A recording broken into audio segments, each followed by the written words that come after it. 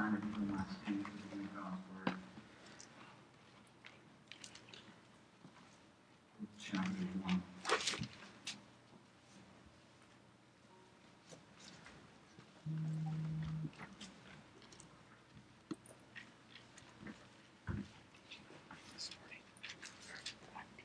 Picking up at verse 1 of chapter 1. In the days when the judges ruled, there was a famine in the land, and a man of Bethlehem in Judah went to sojourn in the country of Moab, he and his wife and his 2 sons.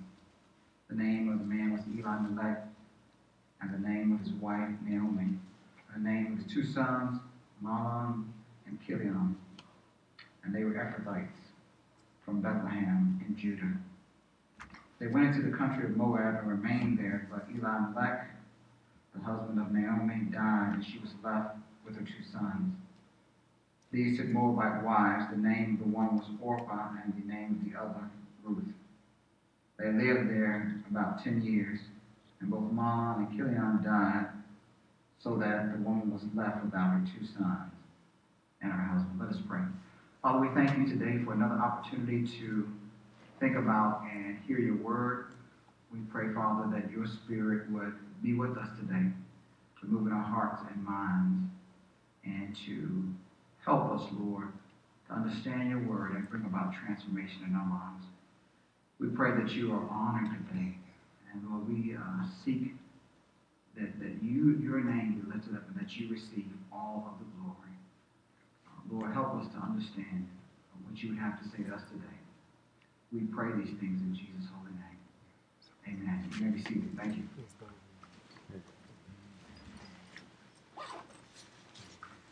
So during my later college years, the time when I was attending college in the city of Houston, Texas, I was attending a church at that time that was pastored by my father. And because of my father was the pastor of the church, there were a number of my family members that attended that church as well. And so one of the things that we like to do sometimes, we did it with other church members, but sometimes we did it as a family, was that after service, we would get together and we would go out to eat when service was over. And that was just kind of some of the things. And on this particular Sunday, people had some free time in their schedules. Not everyone, but a few people did. And so we got together, a number of us, and decided to go to a restaurant. So we all piled in various cars. Some rode with others. We rode off across town to make it to this restaurant that one of my cousins recommended to us. It was a restaurant that's very similar to Golden Corral, and that is a family buffet style. The furniture or the accoutrements inside were a little bit more formal than what you would probably find at Golden Corral, but it was that kind of environment. So once we all made it in after church service, getting out in the afternoon, we had a chance to make our way to the buffet to feast on the different edible offerings that they had there at the buffet.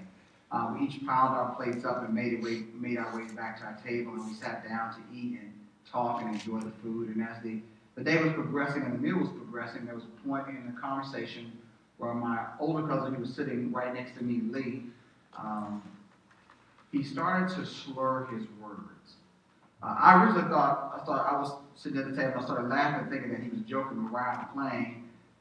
But as he kept talking and he couldn't seem to get control of it, we thought something was wrong. But then what really tipped us off, there was an issue, was that when one side of his face started to look different than the other side of his face, that caused concern. Immediately in that moment, some of our older relatives who were sitting at the table, and of course Lee was in his early 50s at that point, they decided to stop the eating and feasting and call the medical authorities. And that's what they did. And of course he was rushed to the hospital. We later found out that he had had a stroke. That's what he was experiencing at the table. And sadly, that radically changed his life for the rest of his life.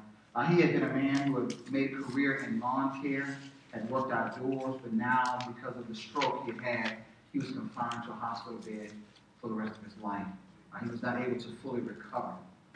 See, there's a reality that sometimes in life, there are some unexpected events that show up, and we are at the mercy of those unfortunate and unexpected events. And they can put us into a needy position in life. We don't want them to occur. We don't ask for them to occur. We don't request it. And often they show up without warning in life.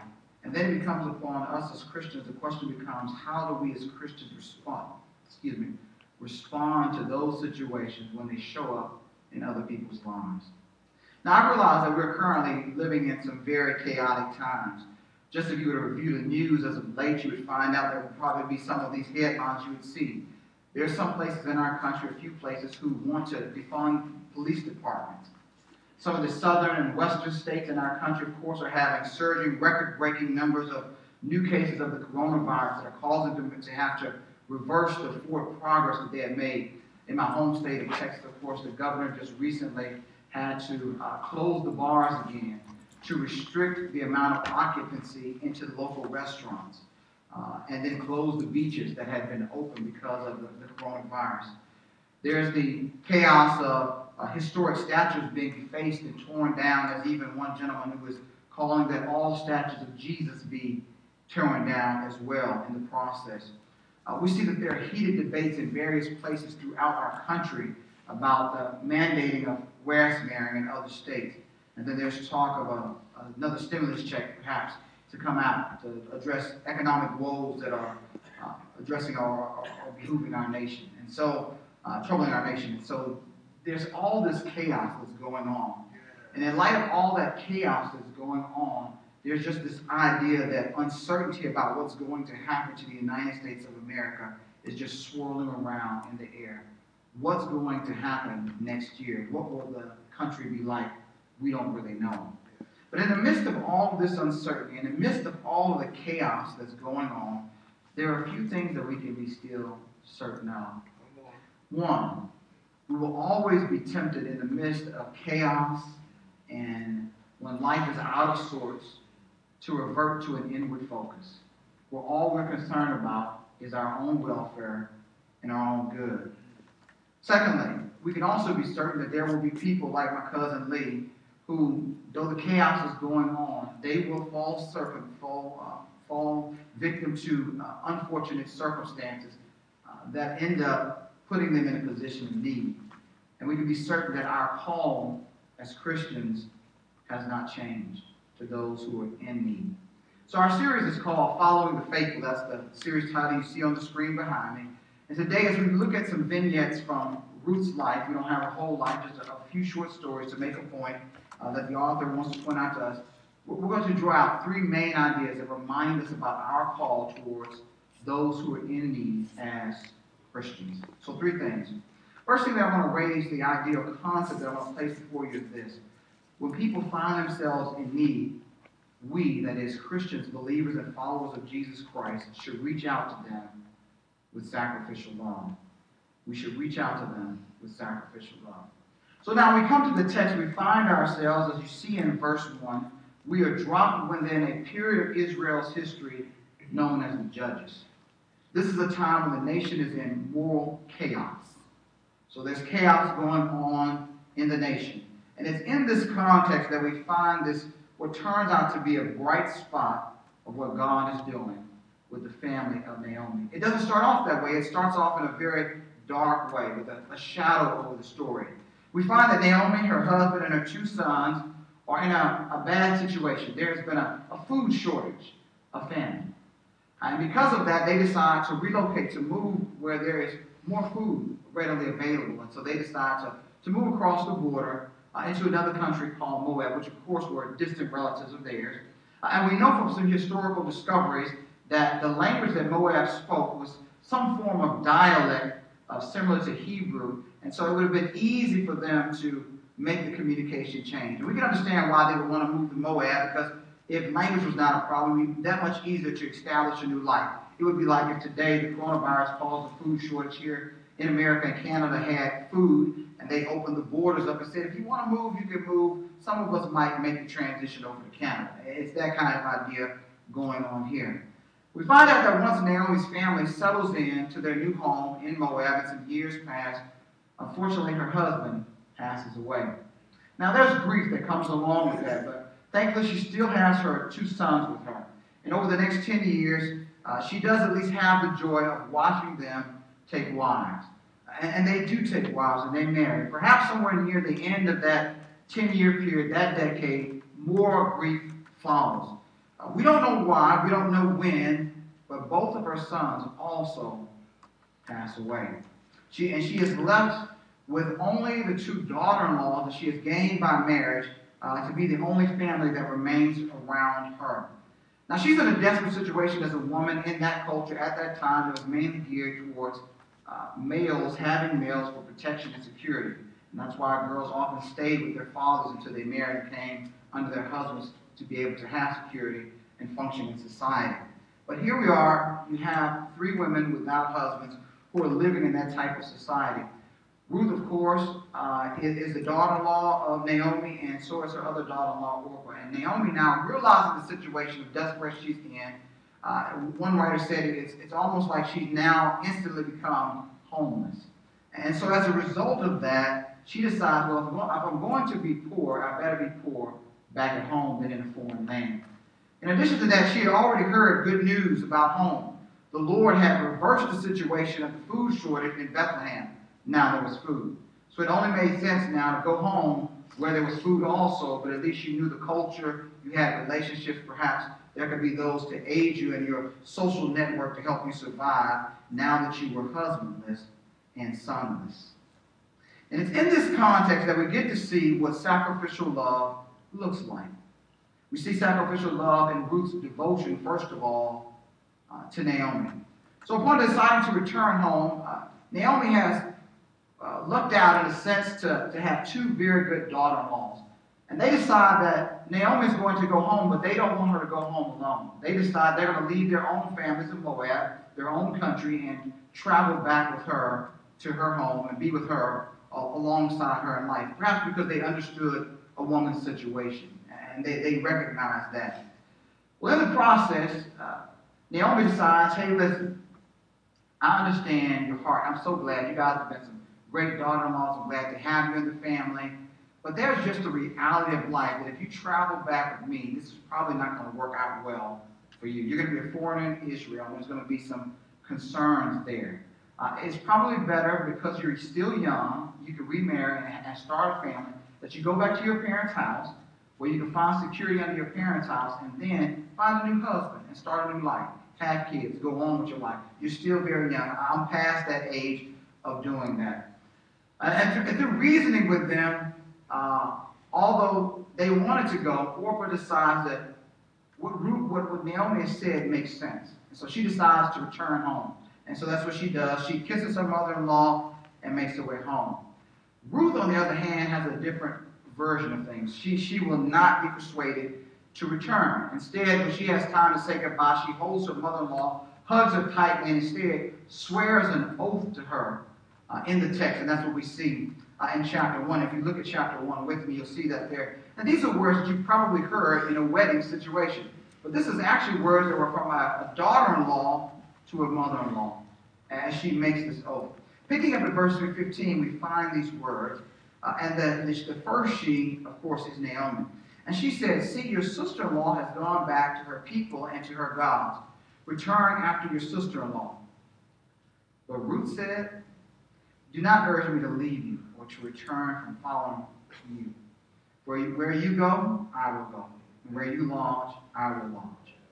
Your people shall be my people, and your God, my God. When you die, where you die, I will die, and there I will be buried. May the Lord do so to me, and more also, if nothing but death parts me from you. When Naomi saw that she was determined to go with her, she said no more. So Ruth is sacrificing the possibility of returning home to a people that she had known, to a culture she had known, to a family who would most likely, hopefully, look out for her welfare, and to the possibility of finding another husband in her own culture that would provide for her and in which she could find security. She gives all of that up to be able to follow Naomi back to a culture that she does not know and to a foreign setting in Bethlehem.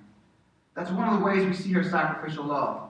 We see it also when she gets back to Bethlehem with Naomi in her actions that she works tirelessly to provide for Naomi and herself in Israel. Chapter 2, verse 2. Notice what the text says here. And Ruth the Moabite said to Naomi, let me go to the field and glean among the ears of grain after him in whose sight I shall find favor. And she said to her, go, my daughter.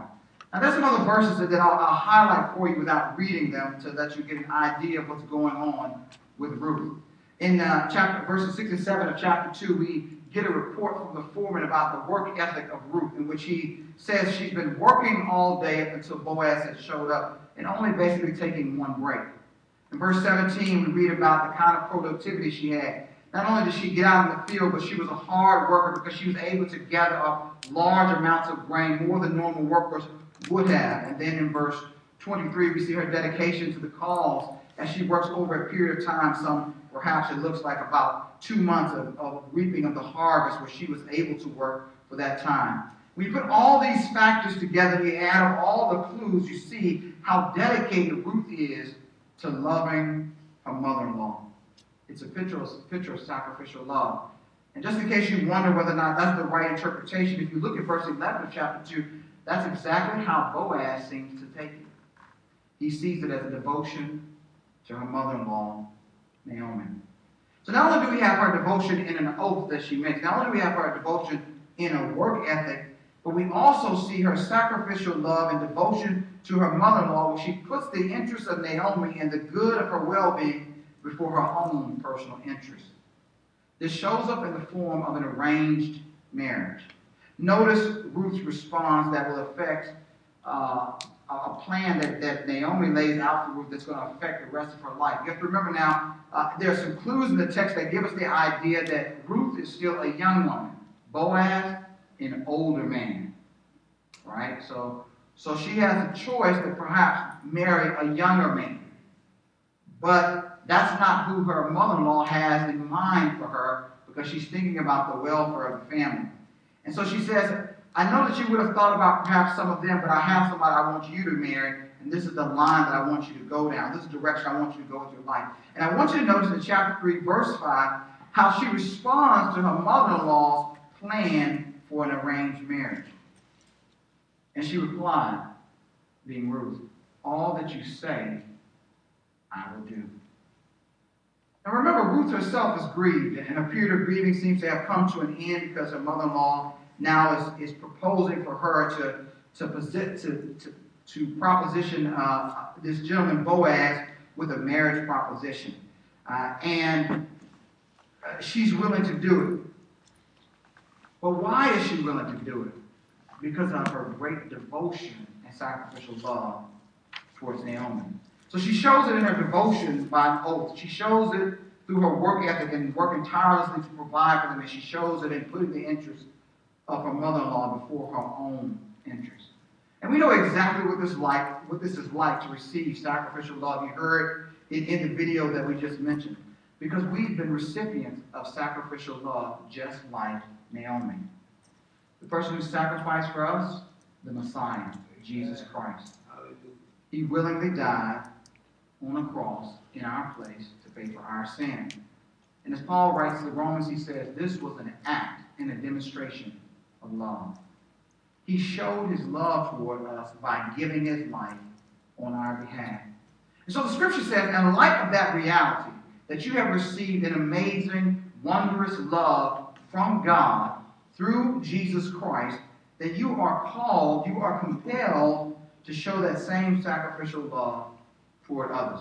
And we see this played out throughout the New Testament in a variety of passages. Let me offer to you 2 examples. Paul, in writing to his student in ministry, Titus, who was an elder at a church that he sent to set up the church and put things in order there at that specific church. He says to him these words. He says, and let our people learn to devote themselves to good works, so as to help cases of urgent need and to not be unfruitful. The Apostle John says something similar when he writes to believers. He says this, by this we know love, that he laid down his life for us, and we ought to lay down our lives for the brothers. But if anyone has this world's goods and sees his brother in need, yet closes his heart against him, how does God's love abide in him? Little children, let us not love in word or talk, but in deed and truth. John seems to have the expectation that when your heart has been transformed by God's love, and God's love has been placed into your heart by the Spirit's presence, then it ought to flow out to you in relationships toward others. But there's something else that the text lets us know about demonstrating sacrificial love. We have to know that when we demonstrate sacrificial love, that it will not be an easy process, nor will it always be appreciated by the ones we show the sacrificial love to. We see this in the book of Ruth as well. So Ruth takes a high risk by leaving her own culture, by leaving her people group and her family to go with her mother-in-law to a land that she had not previously been acquainted with, and into a place where she might be rejected. The reason why we say that this is a risk is because when you consider passages like Deuteronomy chapter 23, verses 3 through 6, which in that text what it says is that the Ammonites and Moabites were not allowed to come into the assembly of the Lord until the 10th generation because of the way they had treated Israel when Israel sought to enter the promised land. And so there might be a negative attitude towards a Moabite showing up in the culture because of what was written in the law of Moses. So you can understand she's taking a huge risk by going back to someone who might not be liked by the people of the land. In addition to that, we also see that Naomi does not really appreciate the sacrifice, at least initially, that Ruth is making. Notice how she responds to the women when she first shows up in town. They're like, you've been gone for some 10 years, and look who's back. Isn't that Naomi who's been gone, who left? Notice what she says in the text. Verse 19 of chapter 1. So the two of them, this is Naomi and Ruth, went on until they came to Bethlehem. And when they came to Bethlehem, the whole town was stirred because of them. And the women said, is this Naomi? She said to them, do not call me Naomi. Naomi has to hear to do with the idea of pleasantness. That's what her name means. Call me Mara. And you remember Mara, the place when they were traveling was a place of bitter waters. Here she's referring to, call me bitter. For the Almighty has dealt very bitterly with me. I went away full. The Lord has brought me back empty. Why call me Naomi when the Lord has testified against me and the Almighty has brought calamity upon me? Notice in the text what Naomi says. She said, I went away full, referring to my husband and my two sons, but I've come back empty. I've come back empty-handed with nothing. But did she really come back empty-handed? Who was standing right by her side faithfully? Ruth. But she doesn't count her in as someone to be accounted for. She can't see Ruth as a provision by God because her pain has blinded her and she has blamed God for the tragedy in her life. Now, when we look through the text of Ruth and we began to examine all the things that are said about God, one of the observations that we make is that Naomi is the only one in the book of Ruth that speaks negatively about God. But the writer, the narrator, outside of Naomi's perspective about God, paints a very positive view of God. As a matter of fact, he paints God as Naomi and Ruth's ally, not enemy. But she can't see it that way.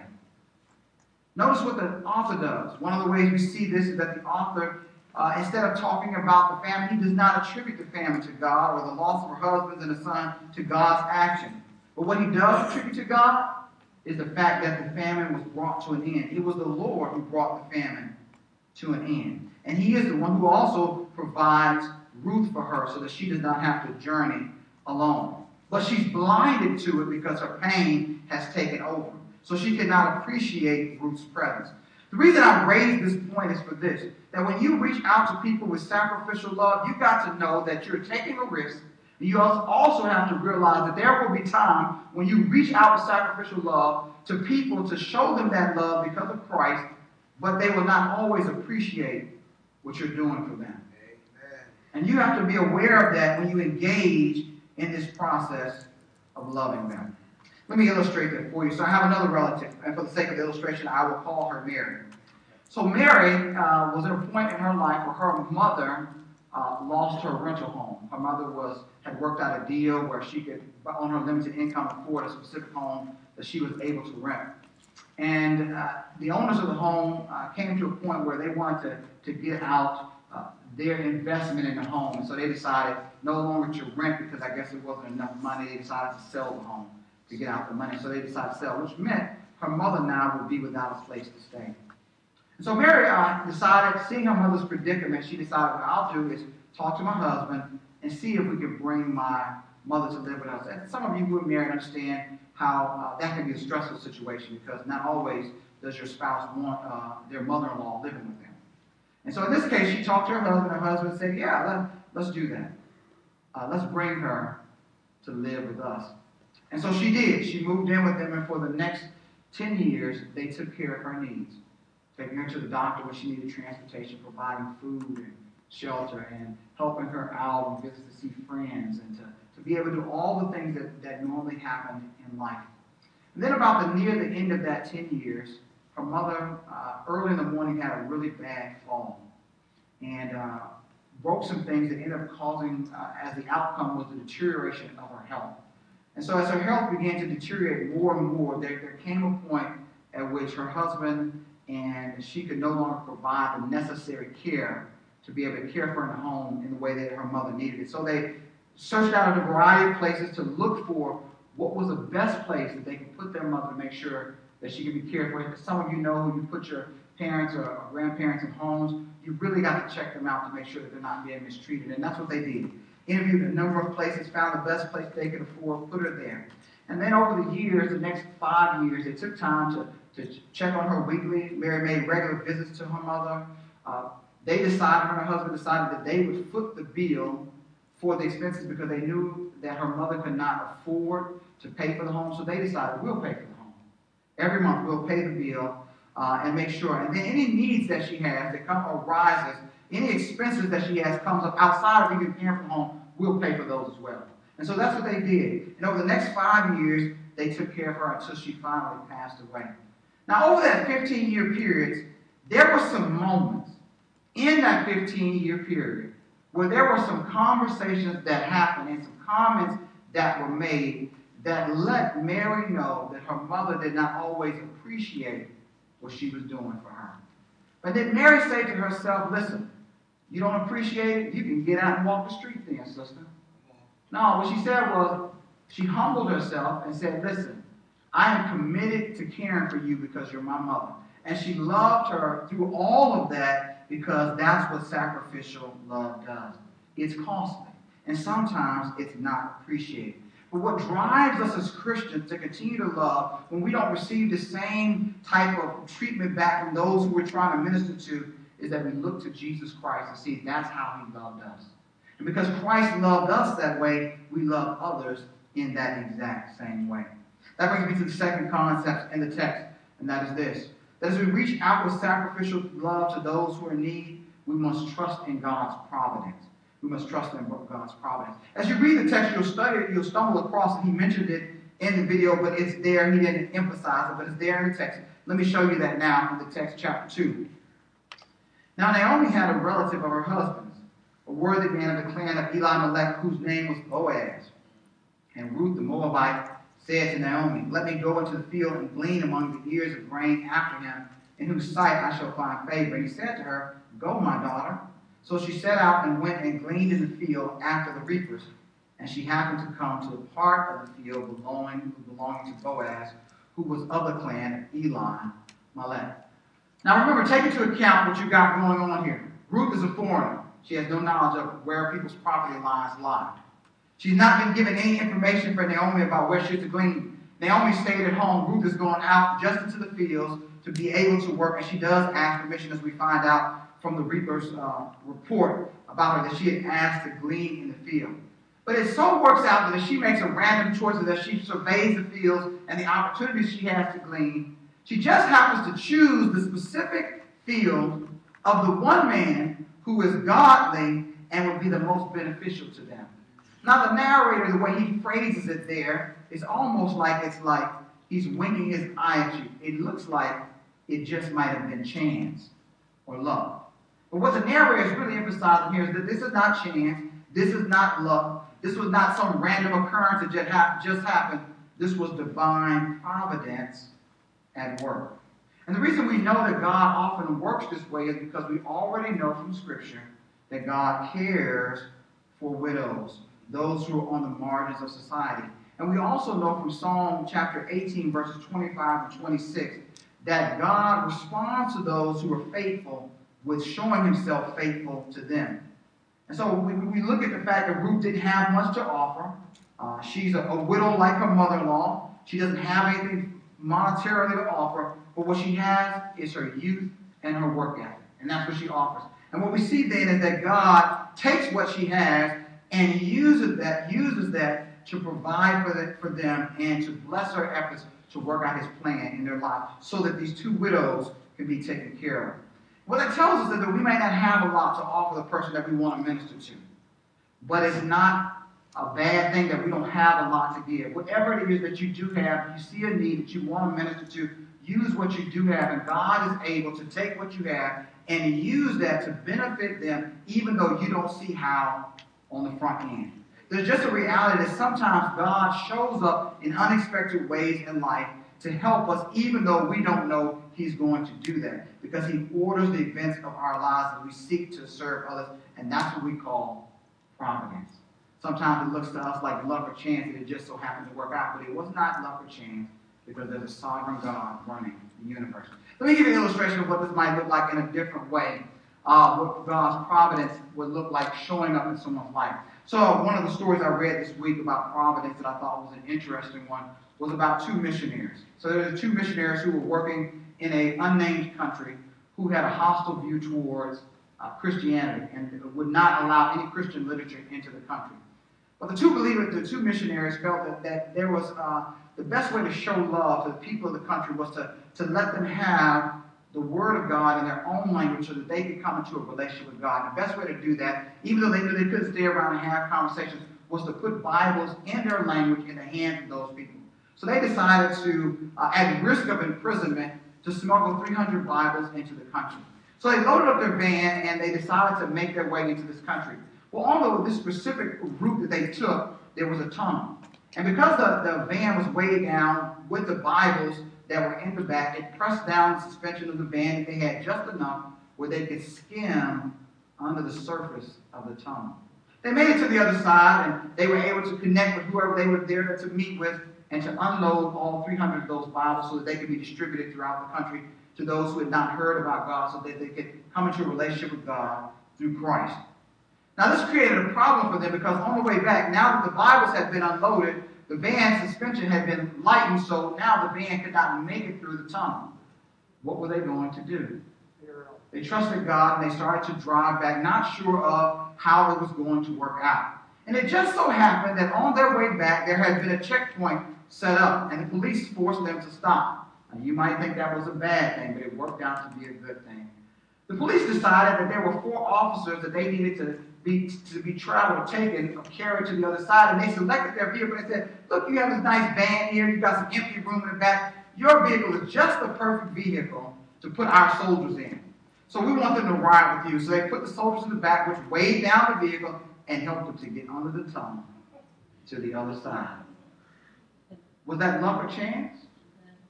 Divine providence.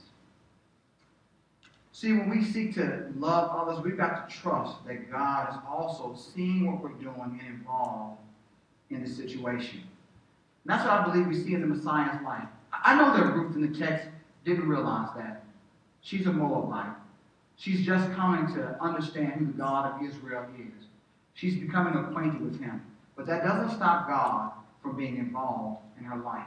But the Messiah, he was fully aware of God's providence in the world. And he lived that way in his life. One of the examples we see during his ministry was on the boat. And I totally identify with the disciples when Jesus was asleep on the boat in Matthew chapter 4, and they were terrified because there was a storm going on. You put me on a boat with a storm, boy, that's a bad situation. And so they're afraid, and they say, Lord, why don't you wake up? Because, we're about to die here. But what is Jesus doing? Fast asleep. Right? He's not worried. Why is he not worried? Because he trusts that God is watching over everything that's happening in the world. And because of his trust in God's providence, it allows him to sleep without worry in the midst of a storm. So as you reach out in sacrificial love, knowing that there's going to be risk, knowing that there's going to be those who don't appreciate you, trust in God's providence that he's overseeing all that's being done, and he'll work it out for his glory, and for their good and for your good as well. That brings me to my final point from the text, and that's this. We should ask God to bless those who demonstrate sacrificial love.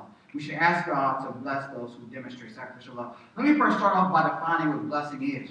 Dr. Robert Chisholm, who's an Old Testament scholar from the seminary I went to, Dallas Theological Seminary, defines a blessing this way. He says a blessing was a formal prayer in which a petitioner appealed to the Lord as the righteous judge to reward another for kind deeds rendered. Conversely, then, a curse would be a formal prayer in which a petitioner appealed to the divine judge to punish another for unjust actions. But here we're focusing on a blessing. And when we look at a blessing, we see this show up in several places in the book of Ruth. Let me walk you through those texts. We see it in chapter 1 of Naomi to Ruth and to Orpah. Here's what the text says. But Naomi said to her two daughter-in-laws, "Go, return each of you to her mother's house. May the Lord deal kindly with you, as you have dealt with the dead and with me. The Lord grant that you may find rest, each of you in the house of her husband." Then she kissed them, and they lifted up their voices and wept. Naomi's blessing, or her prayer to God as the judge of all the earth because of how they have dealt kindly and loyally with her, is that God would bless them to find a new husband. And God does that for Ruth, at least we know, through the provision of Boaz. We don't know what happened to Orpah because the story doesn't follow her, but we do know that God answered that prayer in Ruth's case.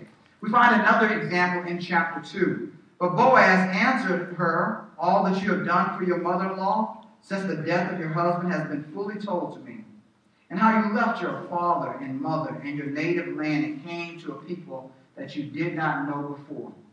The Lord repay you for what you've done, and a full reward be given to you by the Lord, the God of Israel, and under whose wings you have come to take refuge." And God actually does that. How does he do it? Through the human action of Boaz, when Boaz shows amazing generosity toward both Naomi and Ruth. And later he marries her, and they have a child together, which makes her a full member of the community when she's married, and she is ultimately placed into the line that leads to the Messiah. We run across another example in chapter 2 at the end of Naomi towards Boaz. We find the text, and it says this. And Naomi said to her daughter-in-law, "May he be blessed by the Lord, whose kindness has not forsaken the living and the dead." Boaz, in his old age, receives a young woman, probably a beautiful young woman, to marry, and he has a child. That brother is blessed. I'll say no more. We observe another blessing at the end of chapter 4, at the close of the book, as the people bless Boaz.